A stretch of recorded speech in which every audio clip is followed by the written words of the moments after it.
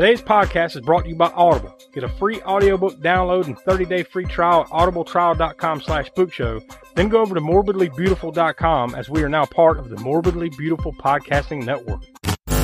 It has been established that persons who have recently died have been returning to life and committing acts of murder. Have you checked the children? I want to play a game. The box. You opened it. We came. Here.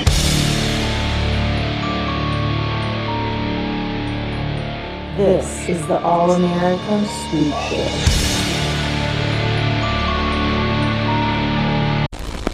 Tonight, I'm gonna have myself a real good time. I feel alive. Hello and welcome to another edition of the All-American Spook Show podcast. I'm Josh. I'm joined here with Will. Hey. And the Professor Smoke. What's up? Donnie, once again, just like last week, could not be with us this week. He's got some personal stuff going on, so we wish him the best, him and his family the best, and hopefully he'll be back on next week. But I hate that he has to miss a good one, because this is the one, Will, that you've been wanting to watch for a while, and it finally came to a point where we could pull it out and watch it. So what are we going to be watching today? Today is going to be Shaun of the Dead. Great kind of parody of all zombie flicks, but I mean, just a true love letter to George A. Romero's Dawn of the Dead. And of course, we're all huge fans of Romero and the zombie flicks and of the Dead. I mean, we've done Night of the Living Dead and Dawn of the Dead just in the last calendar year. I'm sure we'll be getting to more of his stuff, but yeah, I mean, like we're just like these guys, Edgar Wright and the rest of these guys that made this movie. We're huge fans of Romero, so this is definitely a love letter to that, if nothing else. And this is one of those movies too, where not only it fits our horror criteria, right? That we do every 2 weeks, we do a horror movie, but I'd say this one even fits. Like, say, if this were a cult corner, this would fit, because this does have kind of that cult feel to it, right, Smoke? Oh yeah, definitely, and it's got humor mixed in with the horror and with sci-fi, all kinds of genres sort of mixed up. But yeah, primarily, like I said, it's a love letter to Romero's zombie films. Before we dive in, I'll go ahead and toss to some of the usual information we throw out. If you want to contact us, you can do that at allamericanspookshow@gmail.com. But we also encourage you to go check out our new website, aaspookshow.com. That's the center of the Spook Show universe, where you can go to our YouTube page from there, where you get to see the latest edition of Grindhouse Gutter, Hammer Horror in Order, Spook Show Rewinds. Those come out every month over on our YouTube channel. We encourage you to go over to Patreon. You can go do that from the website. Also, patreon.com/aaspookshow. Either way, you'll get there. Become a patron, and you get to hear every month new Crapster Piece Theater. You get video minisodes every month that focus on the library, the professor. Lots of cool stuff that we have going on our Patreon, so we encourage you to do that. Also, on aaspookshow.com, you can go to our TeePublic shop, get our latest logoed merchandise and all that cool stuff. Of course, our archives of the podcast live there as well. So it really is a one-stop shop for everything to do with the Spook Show universe. So we encourage you to go to aaspookshow.com. So without any further build-up, so we can just go ahead and dive right in, we'll go ahead and toss to the trailer.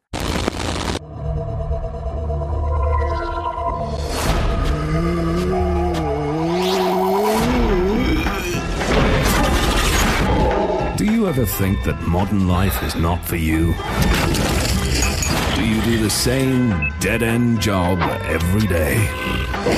Is your love life dying on its feet? To a wonderful mom. Or have you ever felt that you're turning into the end of the world? A zombie? Maybe you're not alone. Piss it. Although no one official is prepared to comment, religious groups are calling it Judgment Day. It is vital that you stay in your homes. Avoid all physical contact with the assailants. Oh, he's got So, what's the plan? Bash him in the head, that seems to work out. Why have we got to go to Lizzie's? Because I love her. All right, gay. Do something! Wait there. Hold it there. I'm coming!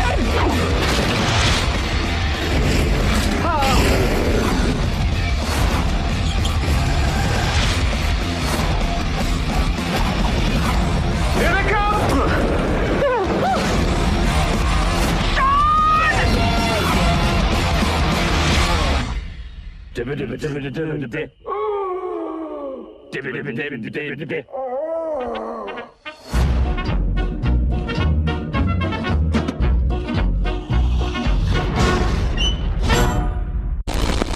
right, there we go. That's the trailer for that. So obviously, it's not. I mean, we probably don't need to go around the table. This is not the first time we've all watched this, right? We've all seen this well before this. Oh yeah. Mm-hmm. Smoke, do you remember back like at the time? Did you really enjoy this? Like the first time around that you watched it back in 04 or so? Absolutely, but I don't think I don't remember it playing in theaters though, or if it did, it was limited. I know I didn't see it in the theater, and I know I would have if I'd known it was playing in any theaters. Right? I was in Charlotte at that time, so I was still there, with y'all. I can't tell you exactly how long it played here in the United States in the theaters, but it did play in the theaters. Well, looking at this, best I can tell, probably, let's see, 2, 4, 6, 8, 10, 11 weeks. So basically, it got released here in the U.S. the weekend of September 24th through the 26th of 2004, and it didn't, like, disappear from the box office, at least, until Thanksgiving weekend. I can say for myself, I actually saw this in Charlotte. Yeah. In the theater? Oh. Yep. Will, you and I probably saw it together, right? I mean, I don't recall for sure, but we probably did. No, I remember seeing this, and it wasn't us doing like a group thing. I was meeting a girl that I was dating at the time, her friends for the first time. Uh-oh. Yeah. So, it's the old regime, right? Is that what you're That was part of the old regime back in the day.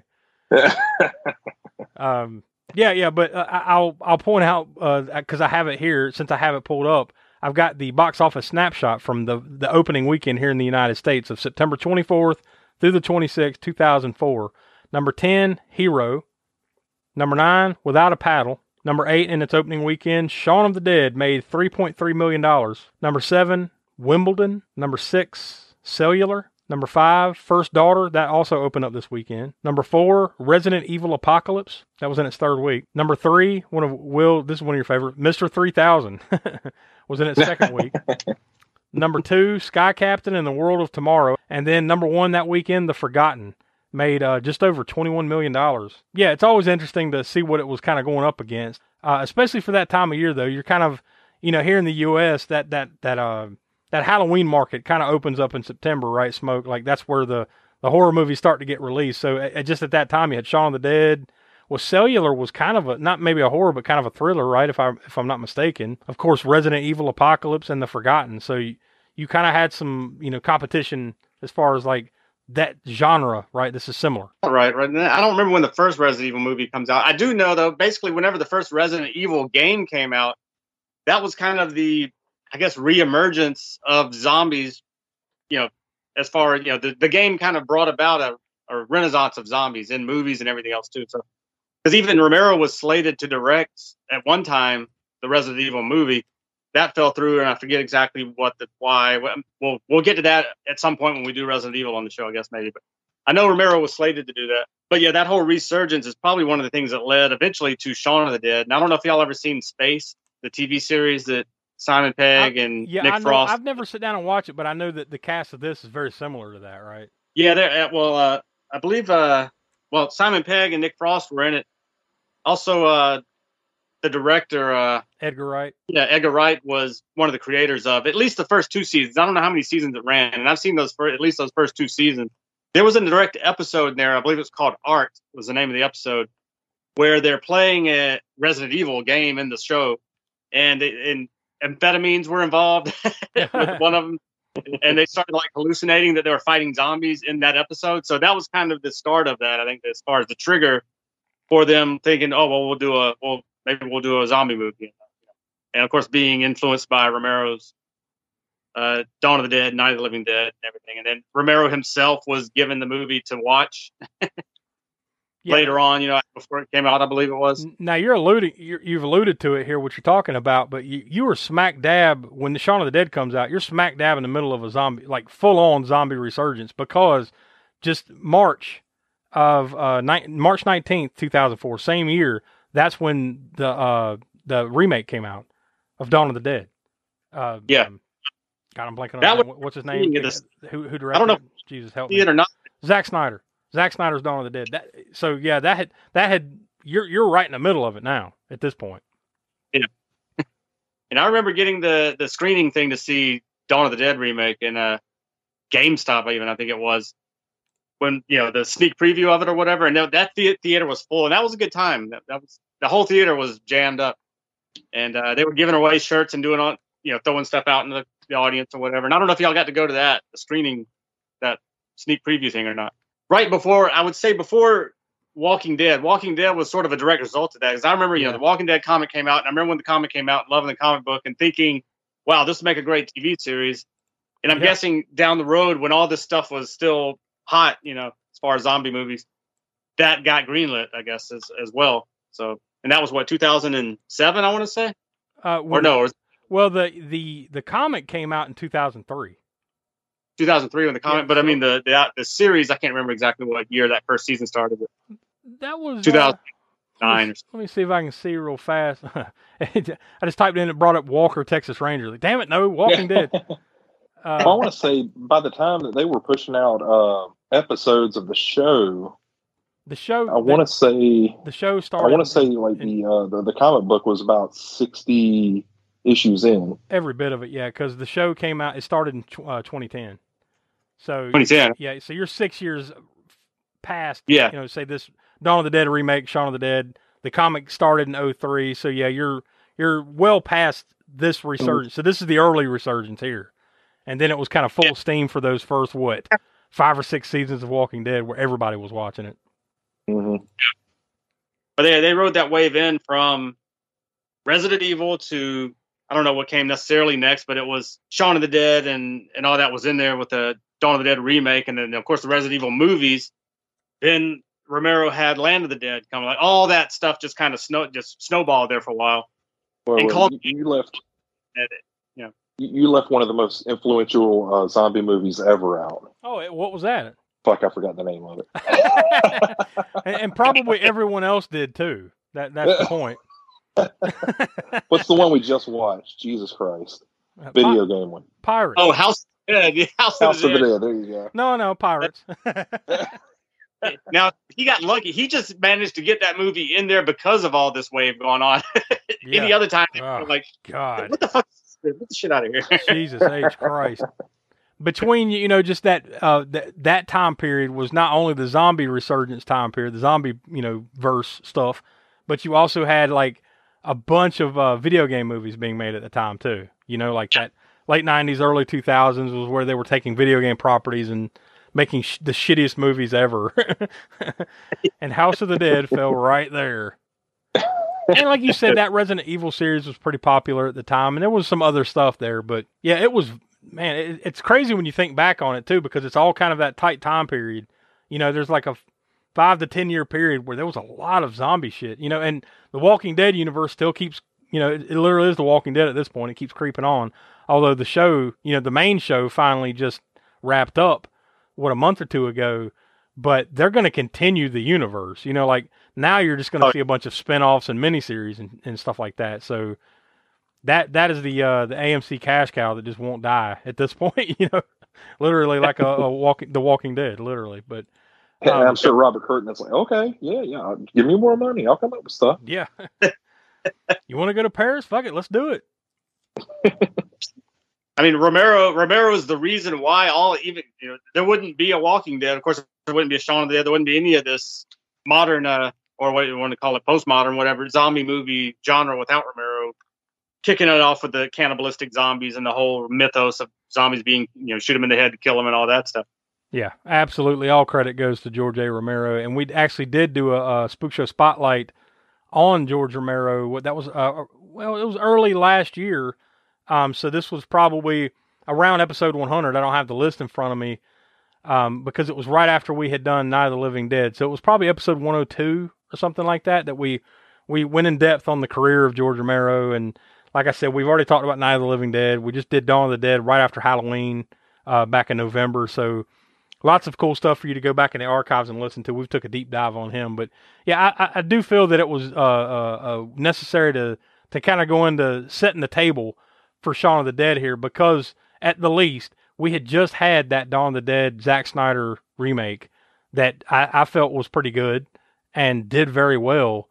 We had just had that in March of 2004, and now we get this Shaun of the Dead.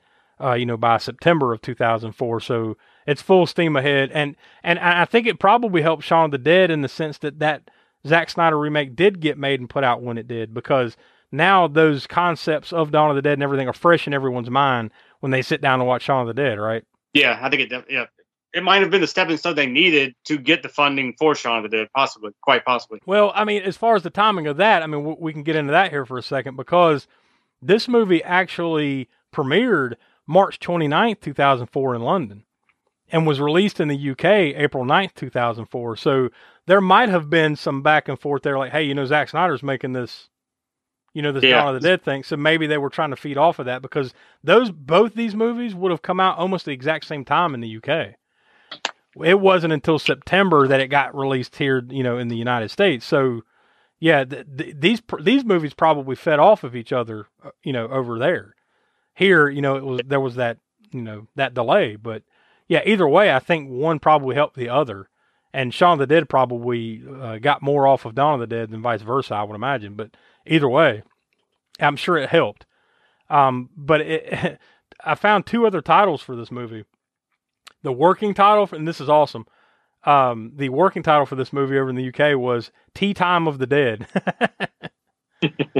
That would have been awesome. And a Spanish title. Now, I don't know if this is like, maybe there's some weird translation or they were trying to sell it a different way. I don't know. But the Spanish title for the movie was Zombies Party, which is odd for this movie, I'll say, by Studio Canal, WT Squared Productions, and Big Talk Productions. And it was distributed here in the U.S. by Rogue Pictures.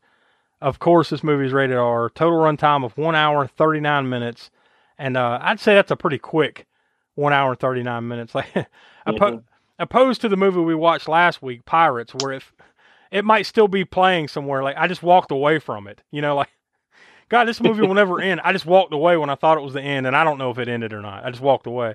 This movie, it felt like it zips along, like, it felt like less than an hour. I mean, it really zips. Yeah, you never get bored, for sure. Like, there's something always going on in the movie, whether it's the comedy, the zombie action, or what. That is, and it's like perfect. It's like that. It's like Return of the Living Dead, and I'm not talking about the script or anything. I'm just talking about how perfect of a movie it is that melds comedy with horror, because it doesn't, like, both this and Return of the Living Dead doesn't shy away from the horror and the gore aspect.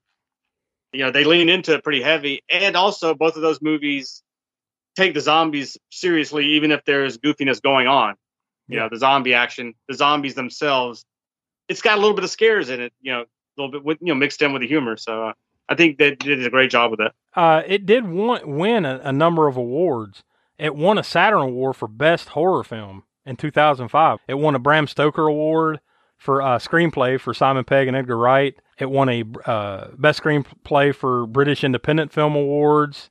It won the Best British Film at the Empire Awards. These are all 2005. Fangoria Chainsaw Awards in 2005. It won Best Wide Release Film, Best Actor, Simon Pegg, Best Supporting Actor, Nick Frost, Best Screenplay, Simon Pegg and Edgar Wright. And it was actually nominated for Best Makeup and Creature Effects, and it didn't win that, surprisingly. But yeah, it's no surprise that it took home some of the big ones at the Fangoria Chainsaw Awards that year. It was directed by Edgar Wright, who, I mean, at this point, this is definitely one of the highlights of his career, for sure. But, the dude is also known for Baby Driver, Last Night in Soho, The World's End. Remember, there was kind of like a trilogy with I'm blanking on what they called the trilogy. Didn't they have some name for that? Will, Smoke, I don't know if either one of you guys remember. Because it was this one, this movie. Cornetto trilogy? That sounds right. It was this movie, Hot Fuzz, and then The World's End. The World's End. Yeah, those were kind of the quote-unquote trilogy of where it was basically kind of the same setup, even though they don't connect. Maybe they do in some weird way, right? Like, there might be some connection there, but, like, basically it's the same cast playing different parts in each movie, and they all have some different theme. Another one from Edgar Wright, Scott Pilgrim versus the World. But yeah, the dude's had a hell of a career and still puts out good stuff. I saw Last Night in Soho. That was 2021. That was a great flick. I remember enjoying that at the time, but thinking it was probably a tad too long. But, it was still, the look of it and everything, that was a really cool movie, Last Night in Soho. But yeah, he's had tons of good stuff from Edgar Wright. And it was written by him and Simon Pegg. And Simon Pegg also stars in the movie, of course, as Shaun of the Dead. Nick Frost is Ed. Liz is played by Kate Ashfield. Diane is played by Lucy Davis. David is Dylan Moran. Those are probably the main ones to point out here. I mean, there was nobody that sticks out that I see here, worth mentioning. That's your main cast. Well, the dad, right? Philip. That's played by Bill. How do you say that? Nagy? I always fuck that dude's name up. Nighy. So it's Nahi or Nagy. I'm not sure, but he's been in a ton of stuff. Good character actor. He was in the, remember he played Davy Jones in the Pirates of the Caribbean movies. Ironically, since we just did Pirates last week, but he was in Love Actually, Page 8, tons of movies. I mean, you were definitely a recognizable face for sure. But yeah, I mean, did you guys have anything else you wanted to point out before we dive in? All the references to Dawn of the Dead in the movie, like his mom being Barbara. Yeah. Like him yelling, "We're coming for you, Barbara." Yeah, I was about to say they even kind of landed that line, right? "We're coming to get you, Barbara." Before we move on from there, like that, whenever they gave the screener to Romero to watch, and I guess whoever was watching with him, they said that he didn't even notice that part. He didn't recognize that part as from Night of the Living Dead. In other words, it just kind of went by him as far as the because he was in the phone saying, we're coming to get you, Barbara. Hang, whatever. And so, watching, apparently he didn't catch that till later. I can see that, that maybe not everyone, but it is funny that Romero himself is the one that didn't catch it. I mean, they even pulled music from Night of the Living Dead. Oh yeah, you even get that at the very, very end of the credits. You get that clowny music. Remember in Dawn of the Dead when they're, I think it's when they're shopping or whatever in the mall. Yeah, that's all the gonk. It's a library music, one of Romero's library music picks that he chose out of I forget what music library it came from, but they used it in Robot Chicken as well, right? Like with the bok bok bok bok bok bok. How about the electronics store that he works at? Was Faree Electronics? Ken Faree from Dawn of the Dead. Good Lord, what else? I mean, there was tons of other references. I'm probably blanking on half of them right away. There was one I noticed in the phone book when they were looking for the restaurant, and they through the phone book or whatever, and it was the what was it called? The place that does all the fish. Because I want to think of that place that does all the fish, and he's looking in the phone book, and it's called Fulci's. Yeah, as a reference to Lucio Fulci, but it's like Fulci's, the place that does all the fish. Yeah. Good evening, ladies and gentlemen. The management of this drive-in theater is happy to announce you can enjoy your favorite form of movie entertainment regardless of rain. No longer will it be necessary to let rain spoil your fun. Now you can keep your windshield clear and dry with a Drizzle Guard. Simply attach it to your windshield, and in a jiffy, you're enjoying the movie without constantly running your windshield wipers. For you, the listeners of the All-American Spook Show podcast, Audible is offering a free audiobook download with a free 30-day trial to give you the opportunity to check out their service. So I hopped on over to Audible, and I just typed in Shaun of the Dead to see what would pop up. And believe it or not, we've got a handful of results here, but it's not anything directly tied to Shaun of the Dead. I just thought it was funny. I guess it just pinged anything of the dead, right, that pops up. You've got Gypsy Blood, All the Pretty Monsters series, book 1. That one is just over 8 hours long. Lightning, Fighting the Living Dead, Undead Reign, book 3. So apparently there's 2 previous books of this series. That one's over 4.5 hours long. And then we've got Flowers for the Dead by Barbara Copperwaith. And that one is just over 13 hours long. So there's a handful of others here that popped up. So if any of that stuff sounds interesting to you, and if you're listening to this, it probably does, let's face it, because it's of the dead, then you need to hop over to audibletrial.com/spookshow. Again, that's audibletrial.com/spookshow for your free audio book. So now I'm going to hop on over to IMDb as our habit here lately, and I'll look at the plot summaries, because sometimes these do a better job of kind of wrapping things up a little better than we can, so we can just kind of get into talking about the movie itself. And there's a handful on here. I'm not going to read all these because I literally see I think 6 or 7 on here. But we've got the one sentence, more brief one. The uneventful, aimless lives of a London electronics salesman and his layabout roommate are disrupted by the zombie apocalypse. I mean, really, that one sentence pretty much encapsulates what the movie's about, right? But we do have a couple longer ones here. We've got, let's see, this one was submitted by Nick Reganis over on IMDb. Stuck in a state of perpetual uneventfulness, Sean knows he is treading water. And as he whiles away the time playing video games and downing pints at the neighborhood's pub with best friend and roommate Ed, Sean is letting his girlfriend Liz slip away. As if that weren't enough, there's something strange going on in North London. An unexplained plague threatens to take over Britain from end to end. For the first time in a long while, Sean will have to rise to the occasion and do the impossible. Risk life and limb to rescue Liz and his mother, navigate through the town's zombie-infested roads, and then hole up in the Winchester, the safest place he knows, until it's all over. How hard could that be? And let's see, one more. This one was submitted by Matt Plenert.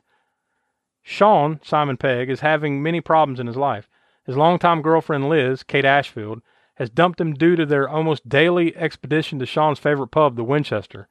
His temporary management job isn't going well at Free Electronics, with his subordinates not even giving him the time of day. His deadbeat flatmates, Pete and Ed, are at each other's throats. And, oh yeah, London is overrun with multitudes of zombies. In the midst of this, he must save himself, Ed, his ex, his mom Barbara, and his precious record collection. There is a time when a hero must rise from his couch. I don't know if he goes out of his way to save his record collection, really. There's a brief moment. Well, certain things out of it. Yeah, certain cuts, I guess. But like, what was the Batman soundtrack? yeah. That's funny. Like, he picks up one record and tosses it, and then he's just like, "Oh, wait a minute! You can't just throw anything. Let's see what." And like, as the zombies are slowly approaching them, they're like, "No, throw this. No, not that. This. Okay, all right." Pretty good scene. But yeah, so I guess a good enough place to start is right at the opening credits. These are some great opening credits, right? Oh yeah. We often have to say that right away. The credits were awesome, but in this case, they actually were pretty good credits. and I love. There's a credit sequence you've seen you don't like yet, though, is there? Well, true. Especially the end credits on some movies. So there's that. I do like, though, from the opening credits, the opening scenes, all the way up, till it finally becomes like a zombie apocalypse scenario, right? There's all these zombie teases of things going on that it's like you can see it, like we're paying attention to it in the background, but Sean in the movie is completely oblivious to it.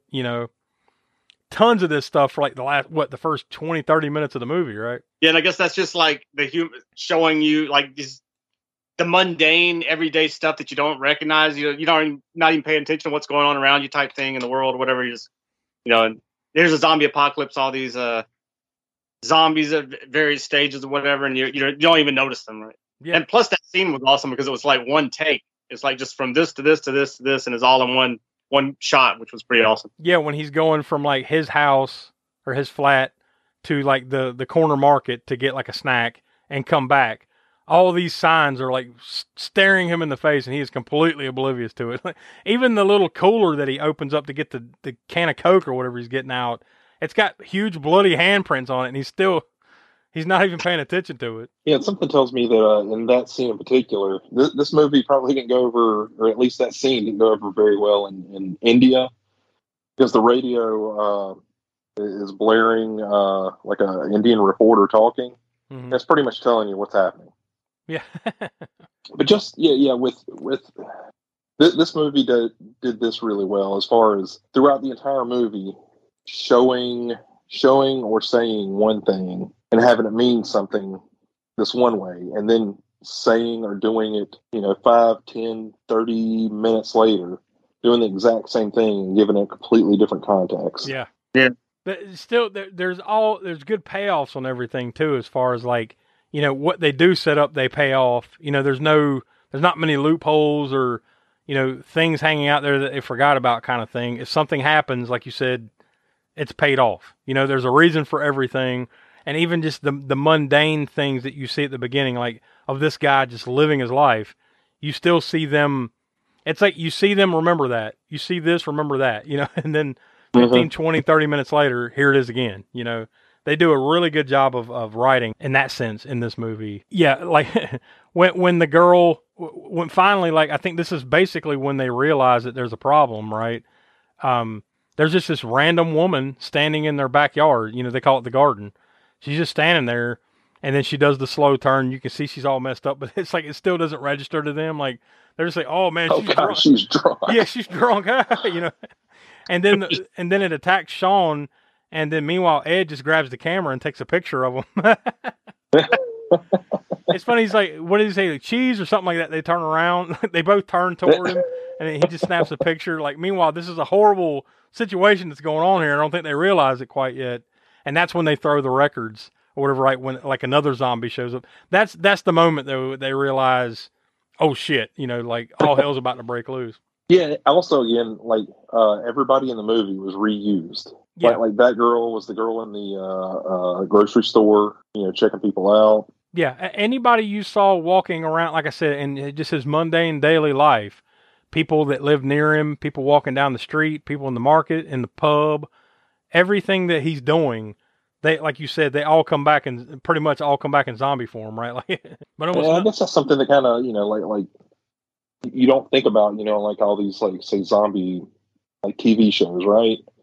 Like, with The Walking Dead, like, everybody is so transient that, they're not going to see anybody they know unless somebody just turned. Mm-hmm. This is picking up, like, at the like, brink of the zombie apocalypse hitting.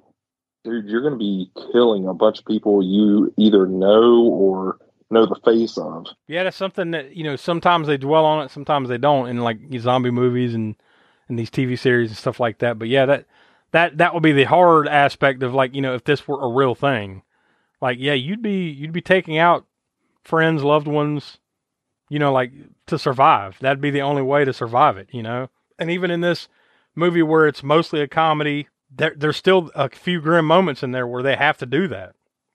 Yeah. Like later on when Sean has to kill his mom, or not kill his mom, but like his mom dies, and then he has to put her down. Things like that. That's that grim reality of, oh fuck, yeah. Like these are things that you would have to face in this horrible, god awful scenario.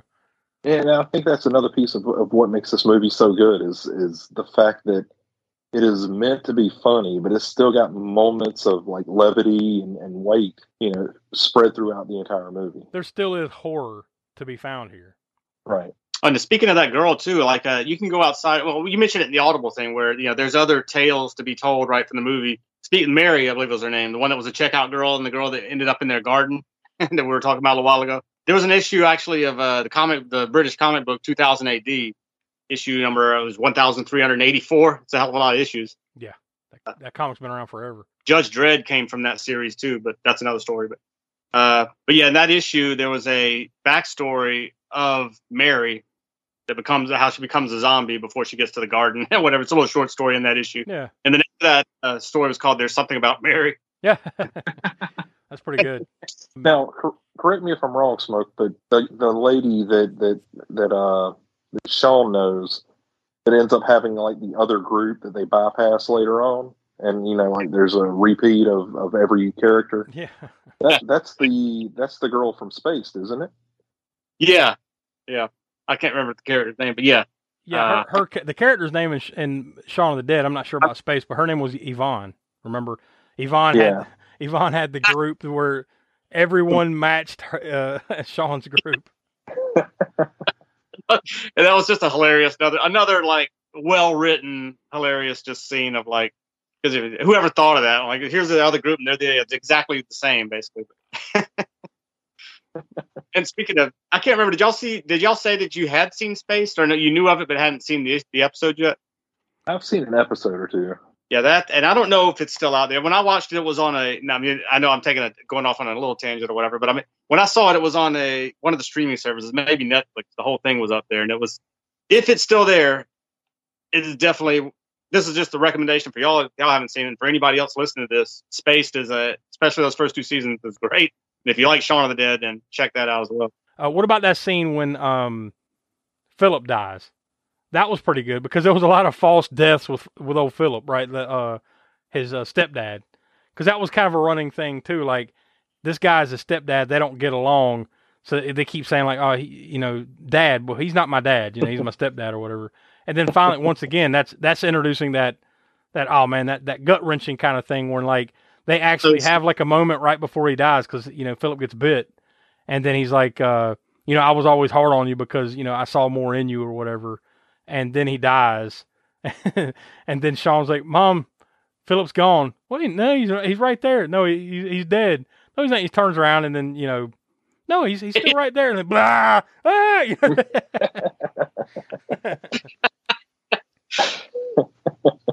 Oh, and how about the brother?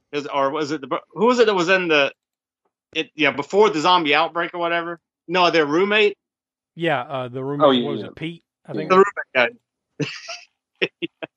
Yeah, he's up in. They all kind of had a rocky relationship there, but I guess they're all roommates or whatever. And then like he's not feeling good because he got bit or whatever, right? And he just goes upstairs, and then the entire time they're milling about, Sean and Ed, they're trying to figure out what the hell's going on here. He's up there, dead in the shower. I like they had that exchange. It is also near the beginning when they're playing the record. They're playing first of all, he comes down and says, "Oh, you're playing your hip hop so loud." And he goes, "It's not hip hop, it's electro." Yeah. There's a lot of great little lines in there for music related. There's a lot of music related lines in this movie too. I mean, or music related in jokes and things like that one, or like the records. Throwing the records like you said, and like, no, you can't throw that one on either. Okay, yeah, get rid of that one. Yeah. And there's some good music pulls in there too, right? They got Queen. Don't Stop Me Now. God, White Lines when they're singing White Lines when they're coming back, and that whole zombie scene, and the zombies like moaning like. Ooh, to the every time they stop.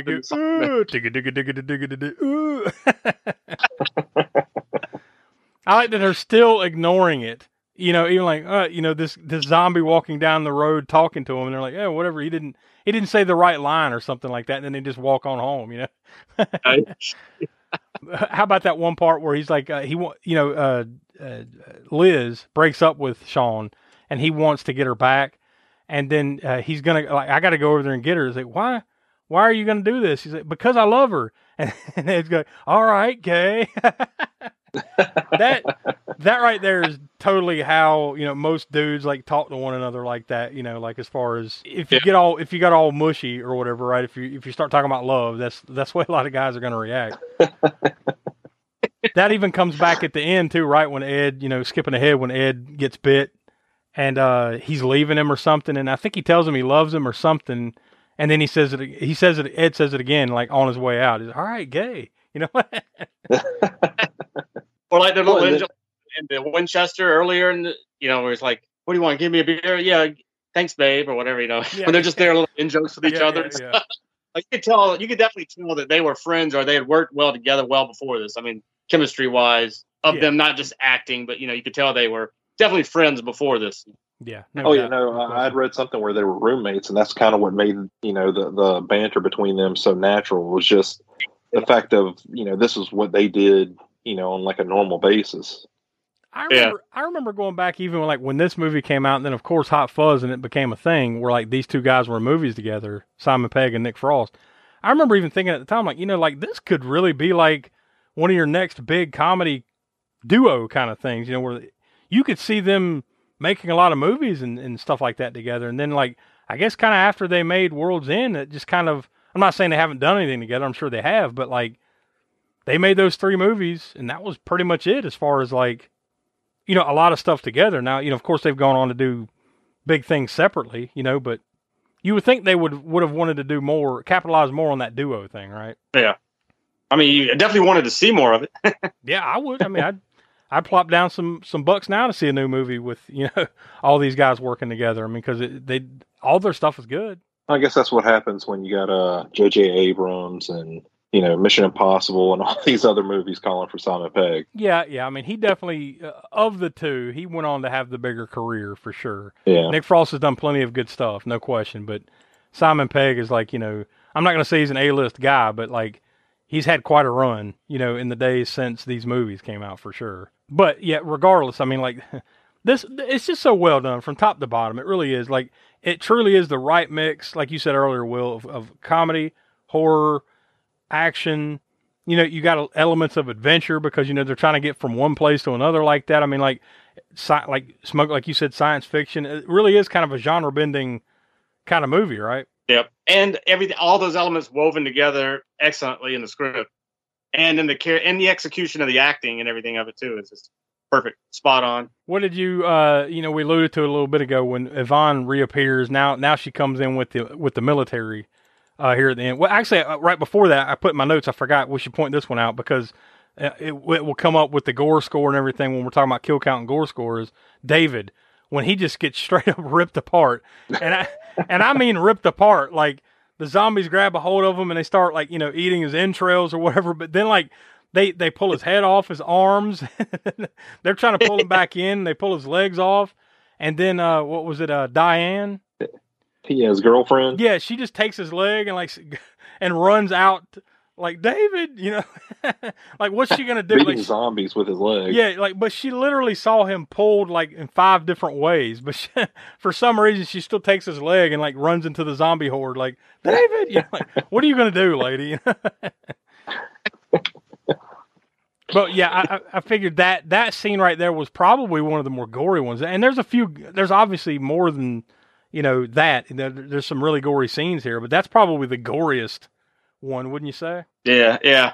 Overall, yeah. Once again, lends to everything coming together just perfectly for this because, like, even though it is horror and it's a zombie movie, you don't get a lot of gore. Most of it that you get is towards the end. But when you get it, you get it. They do a good job of it. But it blends so well with everything else that you're able to, even this horrible thing of this guy getting basically eviscerated, right, and pulled apart, you're still able to laugh at it.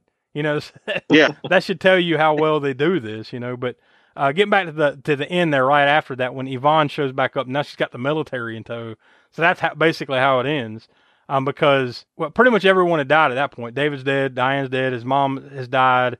The only ones left are Sean and Liz, and even Ed got bit, and he kind of helped them. He held off the zombies a little bit for them to get out of there. So that's how it ends. But the very end is basically, isn't there like some news reports on the TV? Like, I like that one too, where they're flipping through the news and like they're about to give you the reason of why this happened, and then he clicks the channel real fast, so you don't get the exact reason why this happened. You know what? That was also a reference to Romero's Night of the Living Dead, because in that Romero doesn't give any concrete reason, but there's that news report that's like, oh yeah, the space probe came back from Venus and blah blah. And so it kind of throws. It doesn't definitely say that's what it is. Yeah, but it kind of alludes. I was going to say, even in this one, they actually threw in that same report. Of something coming in from space. So wasn't it on the radio? Somewhere on the radio at the beginning. It was either that or as he was flipping through the stations earlier in the movie, and that, there again, like gave away what was going on. By flipping through the channels and actually listening to what they're saying. That's right. That's one thing about, like, especially Romero zombie stuff and this and other, even in The Walking Dead to an extent, especially in the comics, they never give you a reason as to why this is happening. They never come right out and say, this zombie apocalypse thing just happened because blank, right? Like, sometimes you get some loose reasons or you can kind of put 2 and 2 together or whatever, but they never really come right out and say it. So that they adding that element into it, I thought was pretty. It was done comedically, but I think it held true to Romero and other things that had come before it. But I don't know why, but for me, I think that adds to it too. Like, I think sometimes when you get like a wrapped up like version of like, okay, this is it, and maybe, I mean, even though in The Walking Dead they think you can find a cure for it or whatever they're attempting to. But I mean, if you have a concrete thing like it's this alien virus thing, well, maybe you could do something that would reverse it or get rid of it. I like the fact that there's no reversal for it. In Romero's universe, this is it. I mean, the zombies learn as you get to Land of the Dead. They learn the behavior and they become smarter, quote unquote. But there's no cure necessarily for it. It has to kind of peter out on its own. So there's going to be a point where there's more dead bodies than there are living people, and then those start rotting, right? I mean, at some point they're not going to be able to walk or be mobile anymore, and then that's kind of like what the survivors are waiting for. I mean, like, that definitely adds an element too. Like, if you don't know what the hell is going on, then in any of this type of stuff, then it also lends you to like want to kind of lean in a little bit more, maybe try to pick up. You lean into the movie a little bit more in a sense of like you're trying to pick up clues. I was like, well, they're not coming right out and saying it, but why would this happen? But in this one, they do the same thing, but then they also point out that like it was brief. Like didn't it only happen for like one day or something like that, and then pretty much everything went back to normal. Except that not Simon Pegg, but Nick Frost's character is a zombie in the in his shed out back. Yeah. So like that's how it ends. Is Sean and Liz, or I guess they're married or they're living together, whatever the scenario is, and everything kind of went back to normal like right after that. But meanwhile, they just decided to keep Ed in the shed. So Sean is still hanging out with him all the time. You know, that's the joke. But they even show some snippets when they're flipping through the TV of like, now zombies are like, it's like a clown show with the zombies, right? Like they had like a game show where they have zombies involved. Like they get them to do, I guess in this world, they get them to do things for them and all that. So I thought interesting twist. This, that kind of reminded me, when we were just talking about this part, it reminded me of another zombie movie that I haven't seen in a while. It sort of plays off on this, kind of where this one ends, with the zombies sort of being normalized into society, so to speak, or they found a use for them. You ever seen the movie Fido? No, I never have, but I've seen that, and I know exactly what you're talking about. Like I've seen a trailer or something, so I know what the premise is. Yeah, I might need to pull that out at some point, maybe for my choice, something that I wasn't even thinking about it until we were just talking about this. And it doesn't have anything to do with Shaun of the Dead. In fact, it's set in sort of this 50s type era, but in a point in time where the zombies have become sort of normalized into society somewhat. They basically use them as servants to clean their houses and do all this stuff. So It's like a social commentary type thing going along with it too, but it is in a point in time where it's kind of like where Shaun of the Dead ends. That's where zombies have been incorporated into society. It is an interesting thing to point out, you know, before we start wrapping it up, like that aspect of zombies and stuff. Like if something like this actually did happen, and then you could safely figure out some way to make them useful, you know, we would, you know, like, oh yeah, you know, we as a society, we definitely would. Humans want to be normalized. They want to normalize whatever. Like if we can get back to this point A that we were at, you know, if you can do that without the rest of the population getting eaten, and they can control it, they will. Absolutely. But you know, we're about to give our star ratings out and leave this one in the dust. So we'll see what Donnie has to say about it whenever he finally gets back on the show. Hopefully next week, because we got another big one coming next week that I know he wouldn't want to miss. So we'll get his Connections from the Crypt next time around. But since we don't have that, we'll go ahead and go straight to you, Will.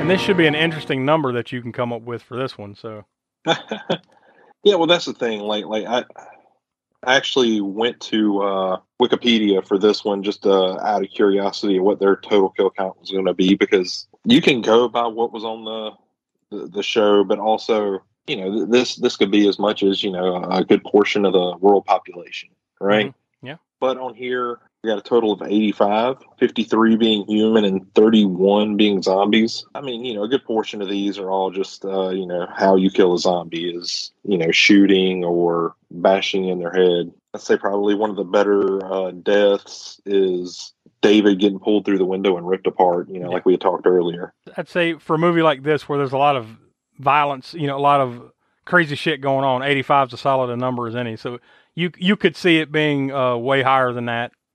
You know, I definitely could, but I think 85 is a solid number. So I think it's fair enough to go with that. So that leads us naturally into Gore Score. Yeah, this one is we've been talking about all the way through it. It doesn't hold back on the gore. Leans into it pretty heavy, and as it should for a zombie movie. Because when I first heard about this movie, it already had buzz behind it. I didn't know how good it was going to be or how much I was going to like it, but it already had a certain buzz. And my concern with it at first, before, you know, when I first heard about it coming out, it's like, oh, maybe it's going to be good and humorous, you know, and all that stuff. But they're probably not going to be that gory. You know, it's probably going to skimp on that, just because a lot of the movies up to this point, you know, Dawn of the Dead, the remake, had come out, and it had much gore as I guess they could get into an R-rated movie, right? Maybe not quite as gory as R-rated movies could get pushed now, but definitely gorier than they were in, say, the 90s, let's say. Yeah. So, yeah, it had some in there, but Dawn of the Dead, Shaun of the Dead, I think it even had more than the Dawn of the Dead remake did, at least the Dawn of the Dead remake in the R-rated cut that it was, you know.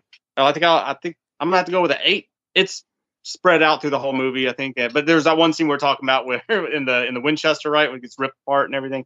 the goriest scene in the movie or whatever. But all through the movie, it had a decent amount of zombie gore and zombie flesh eating and all that stuff. So 8 it is. I think it's fair enough. So let's get to the nitty gritty as far as like what our final thoughts and star rating is on this one. So Will, I'll let you go first since you brought it to the table. This is one of my favorite movies. Don't think I can give it a 5, but I can give it a 4 3/4. High praise. I don't think I'm not going to go that high myself, but I'm not going to argue it too much. But Smoke, what do you think? Yeah, it's great. I mean, it's all the elements come together, as we've already said, comedy, horror, specifically zombies, a little bit of the sci-fi element, a little bit of action. Oh, and also we didn't mention this. That this was, I think, the first movie touted as a rom-zom-com, wasn't it? The romantic zombie comedy. I can see that. That's what they referred to it as, sort of jokingly, I believe, when they were putting it out there, or the first rom-zom-com. But it has that too. It has romantic comedy elements in it. So yeah. I mean, it's got a little bit of everything, and it never overstays its welcome. It doesn't feel like it's like you're just waiting for something to happen, because the pacing and everything, the editing, the storyline, everything moves along, as we said, really fast, and you don't feel like it's even been an hour and a half when the movie ends. You want more, actually. The gore, as I said, it's pretty high in the gore quotient. The kill factor, there's lots of them, zombies and humans. It's everything you pretty much want in any of those genres. So I'm gonna give it a solid 4. Yeah, and actually, Smoke, I'm going to echo you. I'm going to go with a 4. I think for this type of movie, this is about as well as it can be done. I can't quite go as high as Will, but I completely see the point. I see what you're going with there, and I'm not going to completely disagree with it. I just think on my scale, I'm going to bring it down just a tad to a 4, but still, either way, man, this is a hell of a time. Like you said, it never overstays its welcome. It's fast-paced. It pretty much delivers in almost every way you want it to deliver for a horror comedy about zombies, right? Like, not that you're going to have a high bar for that, but this sets the bar. If there's any of these type of movies that are made, in the years since, they're probably not going to be as good as this one. Good luck, right? Plus, you have the perfect team of people probably working on this with Edgar Wright and Simon Pegg and Nick Frost and, just a core of people that had worked a lot together leading up to this. So it just, it just spews out perfectly. And it's clearly a group of people that appreciate and love the genre, because they leave that all out on the table. So for that, man, it's just a great movie. And, it's going to be interesting to see what, like we always say, what, since Donnie wasn't here, what he has to say about it. But I doubt he's going to be too far off. I'd be surprised if he was much further off than what we have to say about it. Currently, we'll leave it with a star rating of 4 1/4. That's the consensus rating so far. Donnie's might actually bump it up a little. We'll see. You never know. It might bring it down, but I doubt it. So high praise. We can't say enough. Go check it out. And I think overall the critics and audience agrees. Over on IMDb, it got 7.9 out of 10 stars, which is really pretty high when you go about that consensus aggregate there. On Metacritic, the Metascore of 76. You're still in the top 25% of film there, because their scale is 0 to 100. Rotten Tomato, certified fresh, 92%, and the audience score was 93%. So I think audiences and critics and us all agree. If you haven't seen this movie, what the hell? Why'd you listen to this and get all the way to the end of this without watching it, man? We highly encourage you to go check it out. Awesome movie, awesome pull, Will. Good choice to start off 2023 with. But we're going to keep the good times rolling, because next week is our latest Cult Corner, and we all chose a movie, threw them into the old bin there, and spun the wheel, and we came up with Goodfellas from 1990, the Martin Scorsese classic with Robert De Niro, Ray Liotta, Joe Pesci.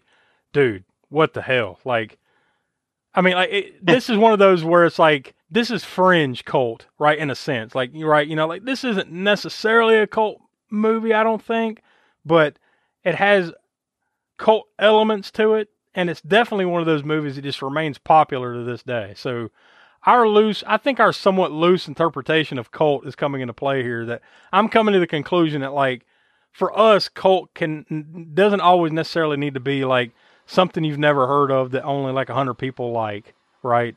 I think, to me, our definition of cult is kind of well, if it was a movie that we all really loved and was massively popular, maybe not to everybody, but to certain core groups, and that even certain genres of movie you can look at and say, this one right here was how you do it. Goodfellas falls into that, in my opinion. This right here, this is how you do it. When you're talking about mob movies, just crime drama type, these type of mafia movies, this is right, Don. I mean, Smoke. What do you think? Oh yeah. This is. I mean, you can put it up there with, the granddaddy is of course The Godfather. Yeah. Right.